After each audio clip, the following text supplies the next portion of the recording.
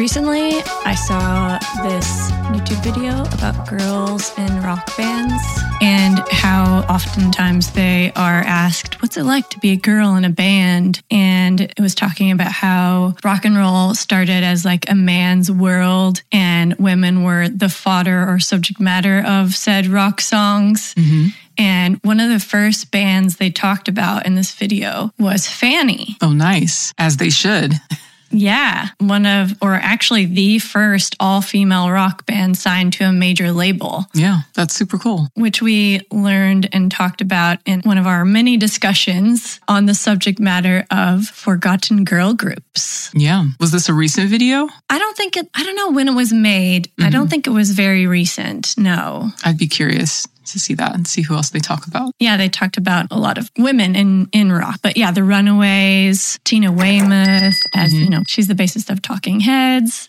Oh, hi. How are you? I'm Tara. I'm Natalie. Take a look around. We'll be over here talking about some really cool girl groups. Yeah, but I was thinking it's been a minute since we've talked about forgotten girl groups in the store. Yeah, and there's plenty of them, that deserve to be remembered and praised, I'd be up for another round of that. Let's do it. Who do you have in mind? Well, last time I talked about the Blossoms with the beautiful Darlene Love, and that was more in the 60s realm. I decided this time to dive a little bit into the 80s, early 80s, with a band called Marine Girls. Cool. So let me set the scene, though, on Marine Girls, because there were some changes afoot in the music industry around when they popped up. British punk music began mid-70s. Sex Pistols are often credited as being the first British punk band, and punk music became a way for British youth to express themselves and their anger and push back against the establishment. And then it was like the do-it-yourself or DIY attitude from New York combined with the anger of the unemployed British youth, and it created essentially this British punk wave, I guess. So bands like The Clash, X-Ray Spex were kind of singing on socio-cultural ideas, and then you had like Susie and the Banshees and Wire and the Slits. And then across the later 70s, 1977, 78, evolved more towards post-punk sounds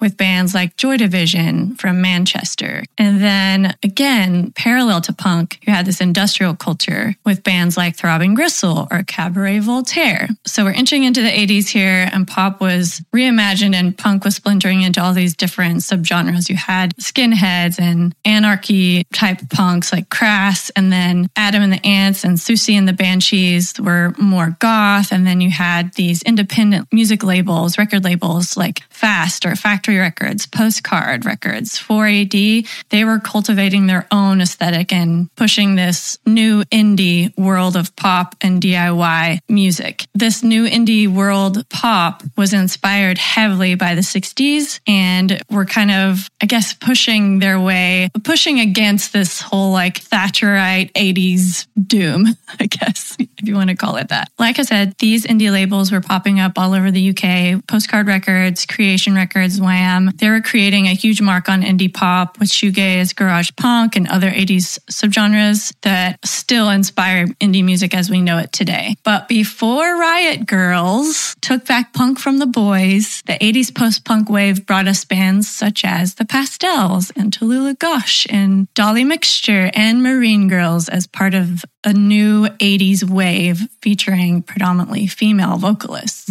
Their sound was a lot less abrasive, often featuring charming, amateur-sounding vocals with jangly guitars and sometimes upbeat percussion. But here's where we really begin this journey of getting to know this somewhat forgotten girl band that I have chosen for today, and that is Marine Girls. Nothing I would rather do, all I want is a place in the sun and you.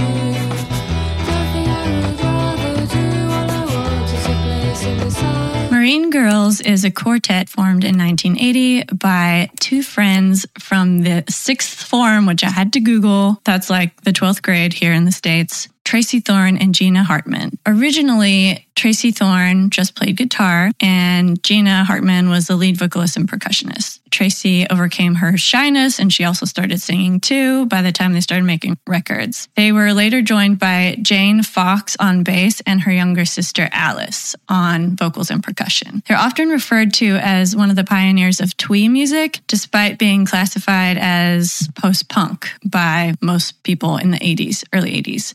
But just a quick note here too, before Marine Girls, Tracy Thorn actually started her musical career in the post-punk world with a group called Stern Bops, playing guitar and doing some backup vocals. But back to Marine Girls, representative of this like DIY culture of the time, Marine Girls self-produced and self-released a cassette in 1980 called A Day by the Sea. This features mostly unavailable songs such as Getting Away from It All, Lorna, Hour of Need, and Harbors. Let's hear a clip of Night Daydreams from A Day by the Sea.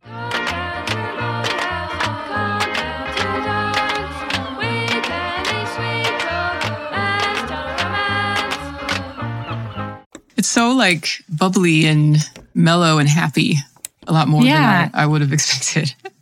Definitely. Yeah. I mean, this is, again, they self-recorded this. These, young teenage girls, they met in 12th grade, essentially, so it's really cool that they did this. That's pretty badass. Yeah. Yeah. But A Day by the Sea was recorded mainly at Jane's house in her front room after school on a reel-to-reel tape recorder. Gina says, it was so DIY. No wonder it sounds like it was actually recorded underwater. We had fun doing that. I remember it involved a lot of eating boil in the bag cod and butter sauce and raw flapjack mixture. Ew. Jane's and Alice's house was good to record at because they lived with their dad and he wasn't in that much after school and we could walk to her house easily. So it was just 10 songs recorded in December of 1980 with another 2 songs added later to complete 12 songs on this cassette. But yeah, you can hear the 60s influence and how it almost perfectly encapsulates this feeling of being a teenage girl. They were authentic and very feminine. In 1981, they went on to record an album called Beach Party, which was recorded in a garden shed by Pat Birmingham and released on In Phase Records, then re-released by Dan Tracy of television personalities for his label, Wham Records. Then, of course, released again later from Cherry Red Records in 1987 and 2014. And just another side note, Tracy Thorn actually recorded her first solo LP in that same shed by Pat Birmingham. So I love that. Back around. Yeah. Yeah. And in true Marine Girls fashion, the songs on Beach Party dealt with the age-old problems of difficult boyfriends, love, loneliness, and of course, all the symbols of the sea and its mysteries. Let's listen to a bit of Marine Girls from Beach Party. Try so hard, try to be what every girl should be. Try so hard, try to be what every girl should be. That's adorable. How charming. Marine Girls discusses the pressures of girlhood and using those gentle words, try so hard, try to be what every girl should be, before then listing those expectations as not too smart and no opinions, bright and pretty, sweet and willing. I love that. That's so good. So smart. Man. I like how catchy and light it is. I guess when I think about post-punk, it makes sense, sure. But when I think about post-punk, I always think more, I don't know, the music just feels more introspective, Yeah. There's Deep like and moody. It's like approaching brooding, right? It's like we're getting into that new wave territory. But this is leaning really heavy into just the catchy simplicity of it. Very feminine. Not too overcomplicated. Yeah. Very, very girly. Girly. Yeah. No, it's great. Tracy Thorn has said in an interview for the Quietus, which I don't know. I always say the Quietus, but it's spelled like quiet us. I say Quietus. I'm not sure if that's exactly how you pronounce that music but they have great stuff. If you guys don't know about it, check it out. And I'll link this particular interview in our store website because it's a really great interview with Tracy Thorn that everyone should check out. She says, we used to get up on stage in front of mostly male crowds who'd come to see a rock gig, and we'd quietly but defiantly play our heartfelt songs about boys we loved or boys we despised, mixing in strange and ever so slightly random references to the sea. Now that's punk. That's pretty punk to me. Right? Yes, definitely. The band's simplistic approach to structuring songs, often centering on repetitive riffs and sometimes spoken vocals, works really well. And in a lot of ways, like you just said, Marine Girls were considerably more punk than some of the aggressively charged bands that came before them.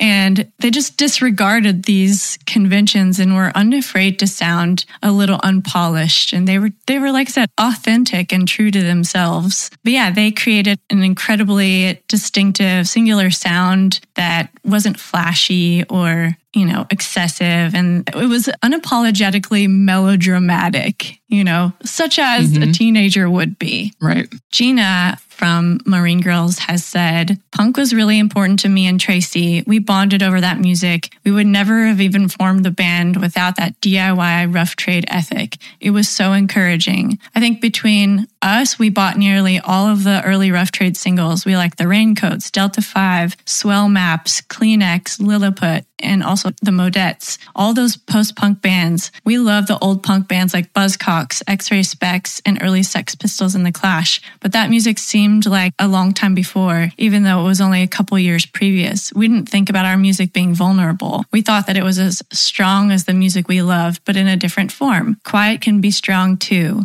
Our music was innocent because I suppose we were. I love that. I just got chills rereading it. Yeah. It makes me think... I think about how spoiled our ears are becoming with this digitized perfection that we hear, that people start to think that's what voices, that's what music and instruments sound like. And I'm so excited. I mean, it's gonna whip back around soon. And I just can't wait until we rediscover an appreciation for this level of sincerity in music and just let voices sound like human voices and imperfect. And you know what I mean? And just kind of focus on the feeling and the energy of the music. Yeah. Because I watched a video recently about a video exposing the use of autotune, like in TikTok, these sort of set up people singing in kitchens and things. And I've seen that video. I've seen that video. Yes.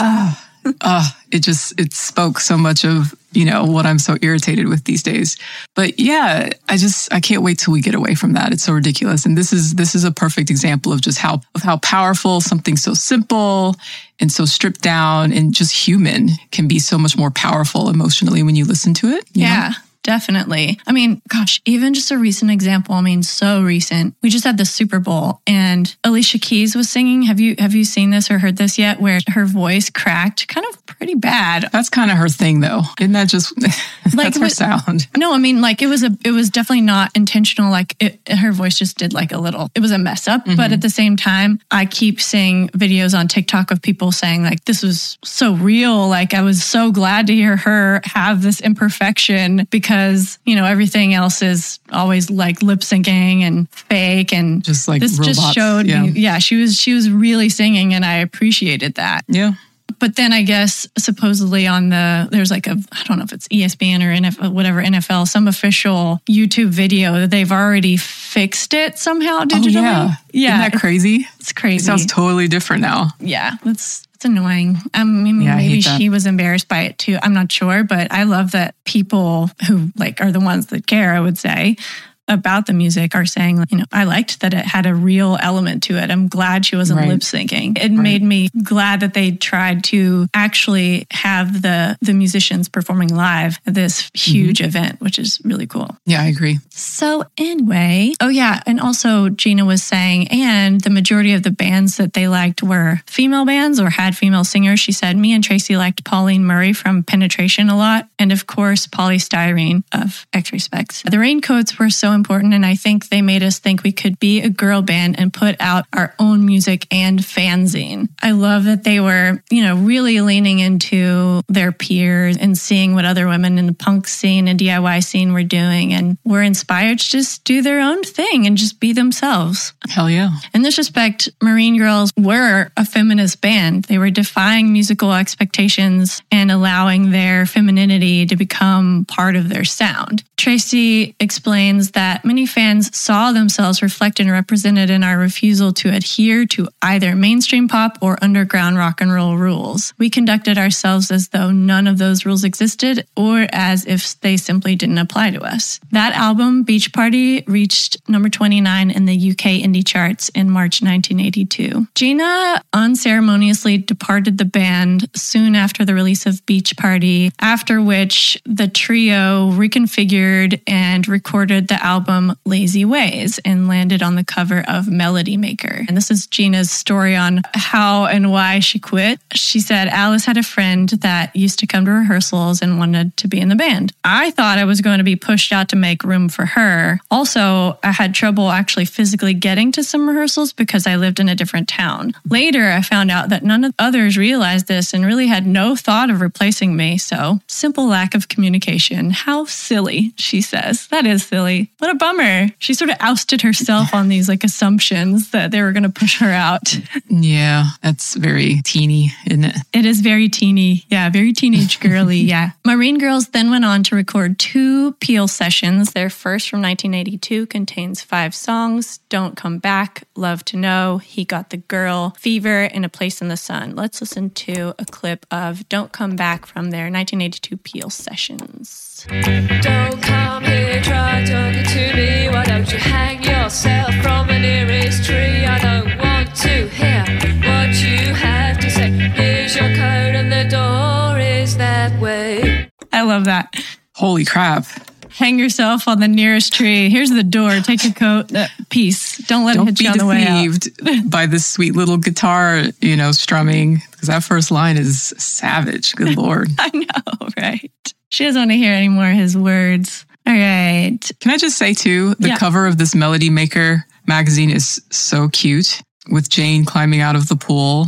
Oh, yeah. Very cute. Love that. Isn't that adorable? That's good. Their second Peel session from 1983 contains 4 songs: Lazy Ways, That Day, Seascape, and a cover version of Love You More by the Buzzcocks. Lazy Ways is the second album of Marine Girls, and it was released by Cherry Red Records in 1983. The song Lazy Ways also appears on Cherry Red Showcase compilation Pillows and Prayers, while A Place in the Sun appears on Pillows and Prayers 2, and the album Lazy Ways and Beach Party were reissued together on one CD with bonus tracks by Cherry Red in 1988. But let's listen to the title track of Lazy Ways, Lazy Ways. You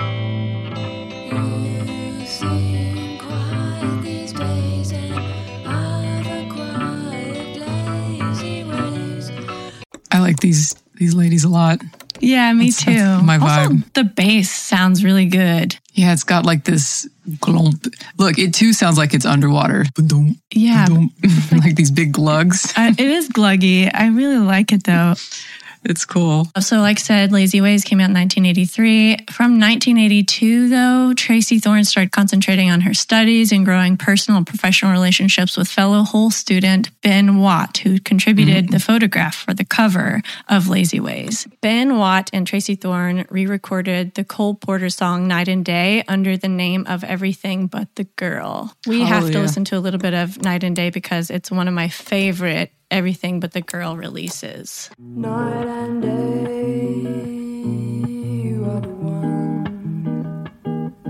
Only you beneath the moon and under the sun. So, that's amazing. I love that. Yeah. I love Tracy Thorn's voice. I know. How perfect. So good. The start of Everything But the Girl in the midst of Marine Girls history. Yeah.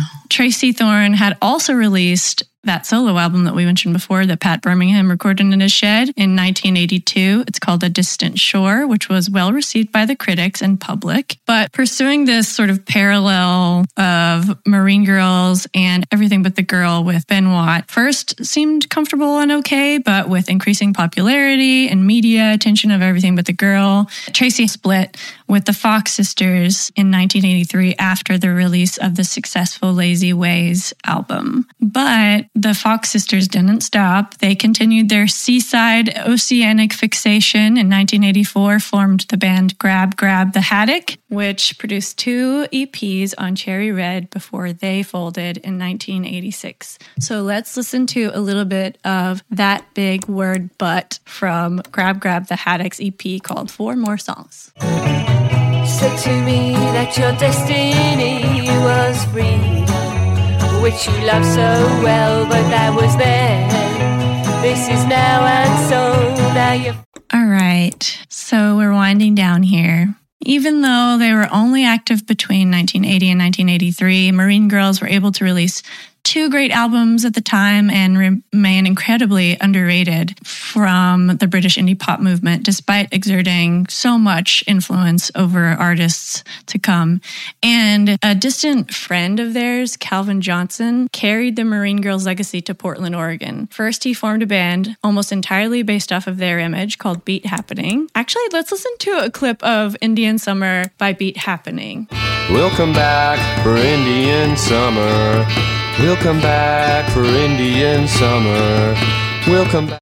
So that Indian Summer song came out in 1988, only 5 years after Lazy Days came out, and was inspired completely by Marine Girls. Then, like I said, Calvin Johnson took this legacy to Portland, Oregon, first formed that band, Beat Happening, and then by being part of the label Sub Pop, which ultimately signed Nirvana, he played the album Beach Party to Kurt and Courtney, along with things like the Raincoats and Kleenex, and Kurt loved Beach Party. When Kurt Cobain's journals were published in 2002, in his own handwriting, Marine Girls showed up in many of his lists of favorite bands. The Marine Girls are on page 128, page 241, and on page 77 is a list of his favorite songs. Honey and In Love are there, also from Marine Girls. Most incredibly, on page 271, Beach Party is listed as one of Kurt Cobain's top 50 albums, along with the Sex Pistols, The Clash, and Public Enemy. Nice. I know, that's huge, right? That's pretty crazy. I'm actually going to close this out with some words from Tracy because it just doesn't get any better when it's someone from the band reflecting on their legacy and influence themselves. So here we go. Tracy says, "This is clearly going to be a recurring theme of my life and is a course of wonderful thing. It makes me very proud, but it does just beg the question, what on earth is it or was it about Marine Girls that means we cast this long and somewhat unlikely shadow? We only ever really performed a handful of proper gigs and released 2 albums, which went on to sell something in the region of 50,000 copies each, so we might have expected to be forgotten fairly quickly. But in fact, the opposite has happened, and in that mysterious late-night obsessive world of the internet, we have become somewhat seminal post-punk DIY band, more revered now than we ever were at the time. Those who loved us, you see, loved us deeply and enduringly, and those who understood the singular nature of the music we made saw themselves reflected and represented in our refusal to adhere to either mainstream pop or underground rock and roll rules, which I had highlighted previously. We created an almost magical sense of otherworldliness, hand-built on our own little universe, and when audiences were allowed a glimpse of it, often they were entranced. In all honesty, Marine Girls were probably one of those bands who could only ever have lasted for a couple albums. Our split was perhaps the most rock and roll thing we ever did, in that it took place in a dressing room after a fraught gig at which we were heckled and was not without acrimony. We were very young, so the aftermath was poorly handled by all of us, and it was years before we ever talked to each other about it and made our peace with the mess we'd made. Still, all that said, there is kind of a perfection in us having split up just when we did, leaving a legacy of a more or less entirely uncompromised version of indie pop. The end. Wow, that's so interesting. Right? Mm-hmm. And now we have Everything But the Girl, who I love. She's right, though. You know, they were just around. They were around for a short time, and it was just like this perfect snapshot of the time and of, you know, being that age, you know, and just dip back out. Yeah. Make your mark and jump back out. Plus, Tracy Thorn's career arc in music is a really interesting one, being from like this post-punk world all the way to this really smart electronic music is a cool arc. It is a cool arc. Yeah, I love her musical journey. Me too. And I think too, like being in the spotlight for not even the spotlight really, but making music for that short period of time, you don't have to think about changing trends and them growing up and becoming adults and having to like incorporate all this new kind of life experience. So it allows that music to just become more distilled with time, you know? Yeah, definitely. It's a good point. And you can hear the maturity of her music over time, listening all the way from I'm Marine so glad Girls. she started singing. Oh yeah, me too. I love her voice. It's so unique and beautiful. I mean, those Massive Attack songs, the all the way to like Hatfield 1980, kind of a trip hop vibe in the early 2000s, or was that late 90s? Around there, I guess. But yeah, good times. Marine Girls, never forget. Very sweet. Who do you have for us to chat about? Well, I'm not too far back from the Marine Girls in time. We're going to go to the 70s and talk about a very influential trio of spectacular singers, beautiful young ladies called the Jones Girls. So the Jones Girls are three sisters, Shirley, Brenda, and Valerie, born and raised in Detroit. Their mother is gospel singer Mary Fraser Jones, known as the Songbird of Detroit. So they'd been singing together from an early age, coached by their mom, who noticed their natural gift for harmonizing. So she really trained them, even brought them on as her backup singers, as she herself was an artist on RCA Records back in the 50s. One of the first gospel artists on RCA, in fact. And she signed the same day as Little Richard, which I thought was fun. So the Jones Girls were first signed to GM Records in 68. And then, they started recording for a smattering of smaller labels. I think they did a Fortune record label in Detroit. Then they moved to Hot Wax Invictus, which is a company formed by legendary Motown producers Lamont Dozier, Eddie Holland, and Brian Holland. Here's one of the singles that they recorded during that time in 1972 called Come Back.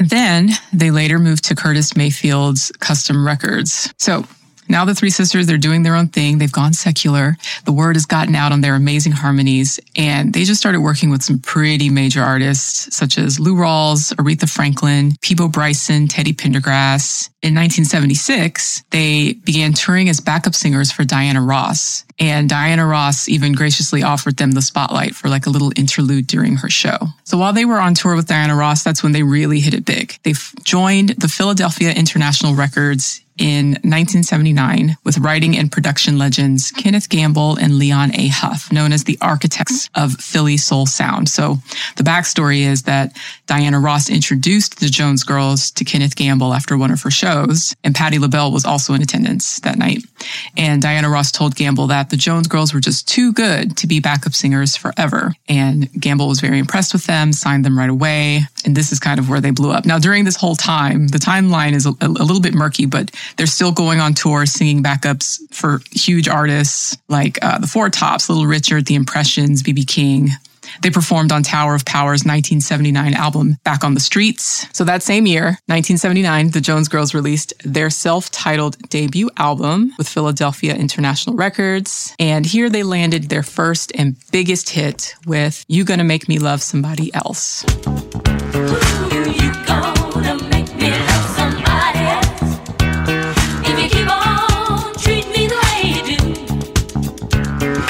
Well, this song has been like sampled and covered. I mean, I'm sure you've come across this before in all kinds of ways. I mean, the song is just so darn groovy. That bass, the beat, it's ridiculous. Yeah, it's been sampled a lot, rapped over a lot. The one that jumps to mind first for me is that Jay-Z song with Blackstreet that came out in 1997 called The City Is Mine.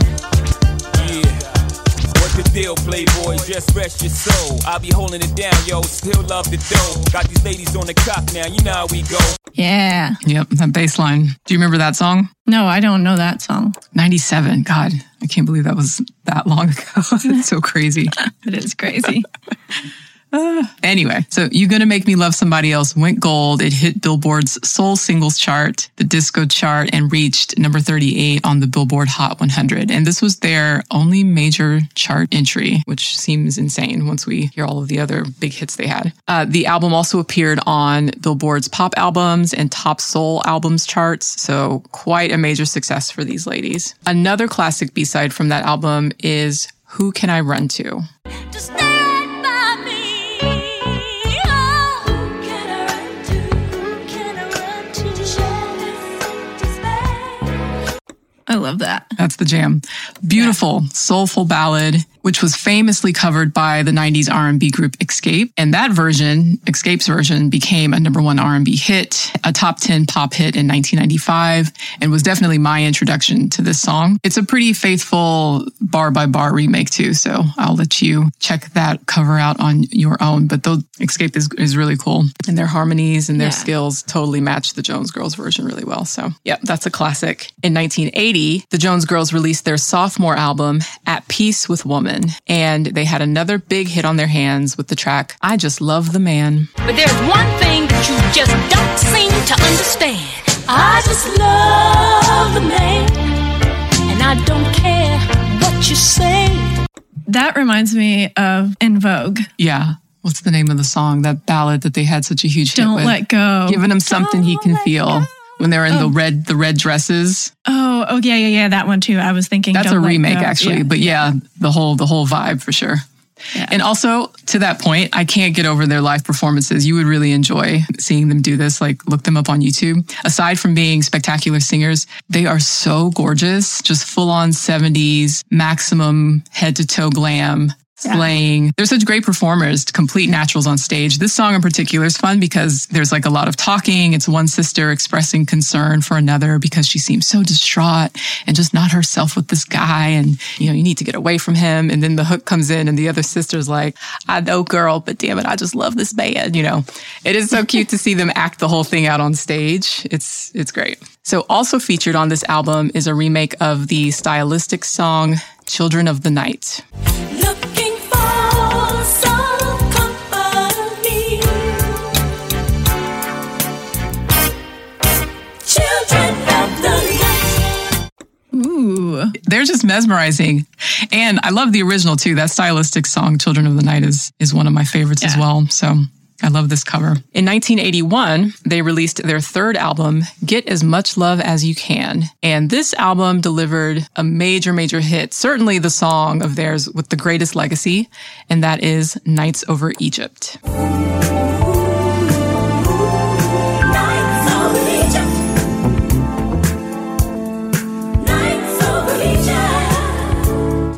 That intro groove to Nights Over Egypt is just timeless. That little Snake Charmer synth line at the start, and then those chords, and then that iconic bass line. Yeah. It's just so smooth and mystical, and the vibe. It was nominated for a Grammy. I miss that sound. It's like Quiet Storm, post disco. Oh, yeah. It's like a blend of soul and funk, but slower and sexier. I don't know. I miss that. This is what they nailed it. They polished that right up in Philly. So this is that good. Philly soul, I love it. Quiet Storm sound for sure. Yeah. But before the cheesy Quiet Storm stuff. Yeah, sure. Yeah. Another great thing about this track too, I think it's a good example. I mean, all of their songs are good examples of this, but like their greatest legacy is the quality of their harmony, their top tier harmonies. And I think you can really hear it in this song, especially because they're singing like in unison during the verses. They're singing in unison. And it's just like, it's so seamless and just unified. It's like one voice and they're just in sync with each other when they break into harmonies. It's so clean. You know what I mean? Yeah. That's definitely a gift. That's something that their mom clocked early on. Yeah. Just some of the greatest harmonies I think I've ever heard. Yeah. It does sound like it's, how modern artists these days are, they layer so many of their vocals to get this rich sound, but it seems like they almost get it out of the box because of their blood harmonies. They just have it locked in. Yeah, it's locked in. Exactly. That's the word I'm looking for. That's perfect. Yeah. So again, this song was nominated for a Grammy. It has been sampled and covered numerous times, most famously, I believe, by the group Incognito in 1999.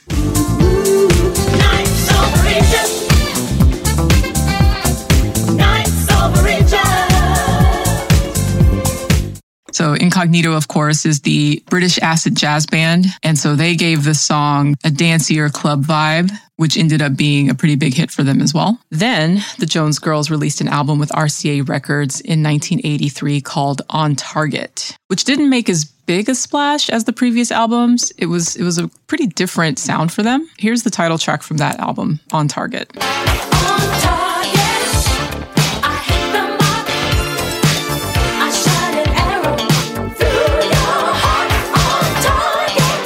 Yeah, so you can hear that they're kind of like moving into more of that 80s pop lane. Yeah. It's a cute song. Yeah, it's different though. And here's what I think happened. So this album, it didn't do great. It peaked at 43 on the Billboard chart. And then the next year in 1984, their previous label, Philadelphia International, released an album of the Jones Girls' unreleased tracks called Keep It Coming. Or Keep It Comin', excuse me. So here's that title track.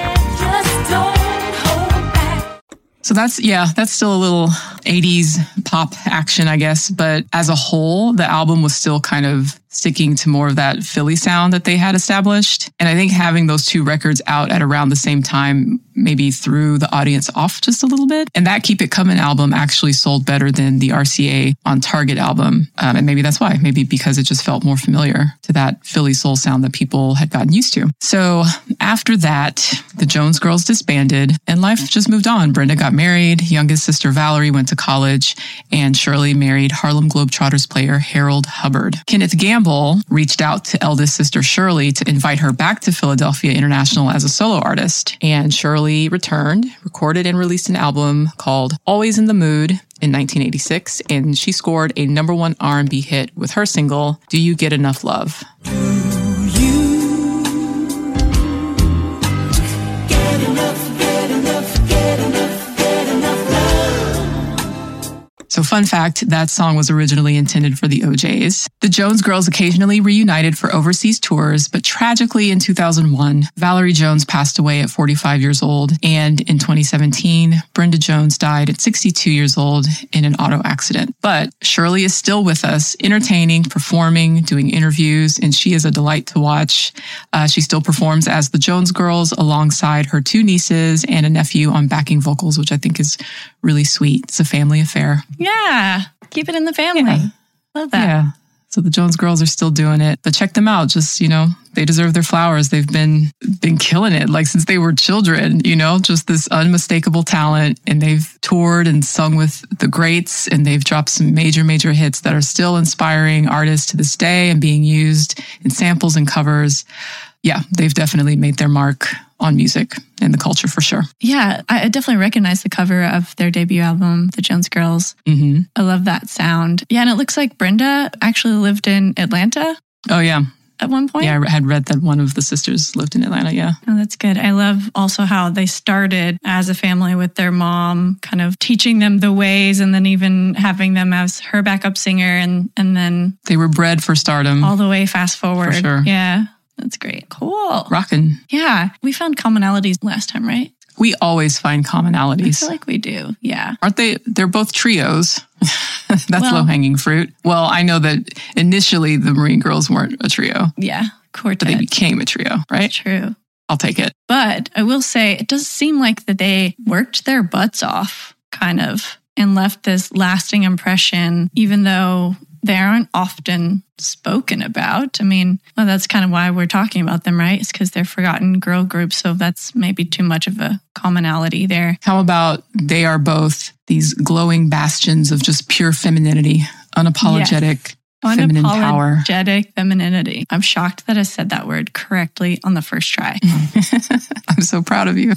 I love talking about these girl groups because I swear I always learn so much. I know about them, but I don't know everything about them. And so, I didn't realize Marine Girls had such an impact to indie pop, and Jones Girls too. Their influence has clearly gone really far, and I don't really know them very well. So, well, same here. I've always loved Tracy Thorn, and I didn't know so much about her musical history. And it's been cool to hear about that. And I think that's why it's important to have these conversations, because we recognize these songs. We know that they're iconic. We dance to them all the time. We need to fill in the blanks on the women who brought the music to us, you know? It's true. Yeah. So yeah. Good call. All right. Cool. Okay. Thank you. Bye. All right. Bye.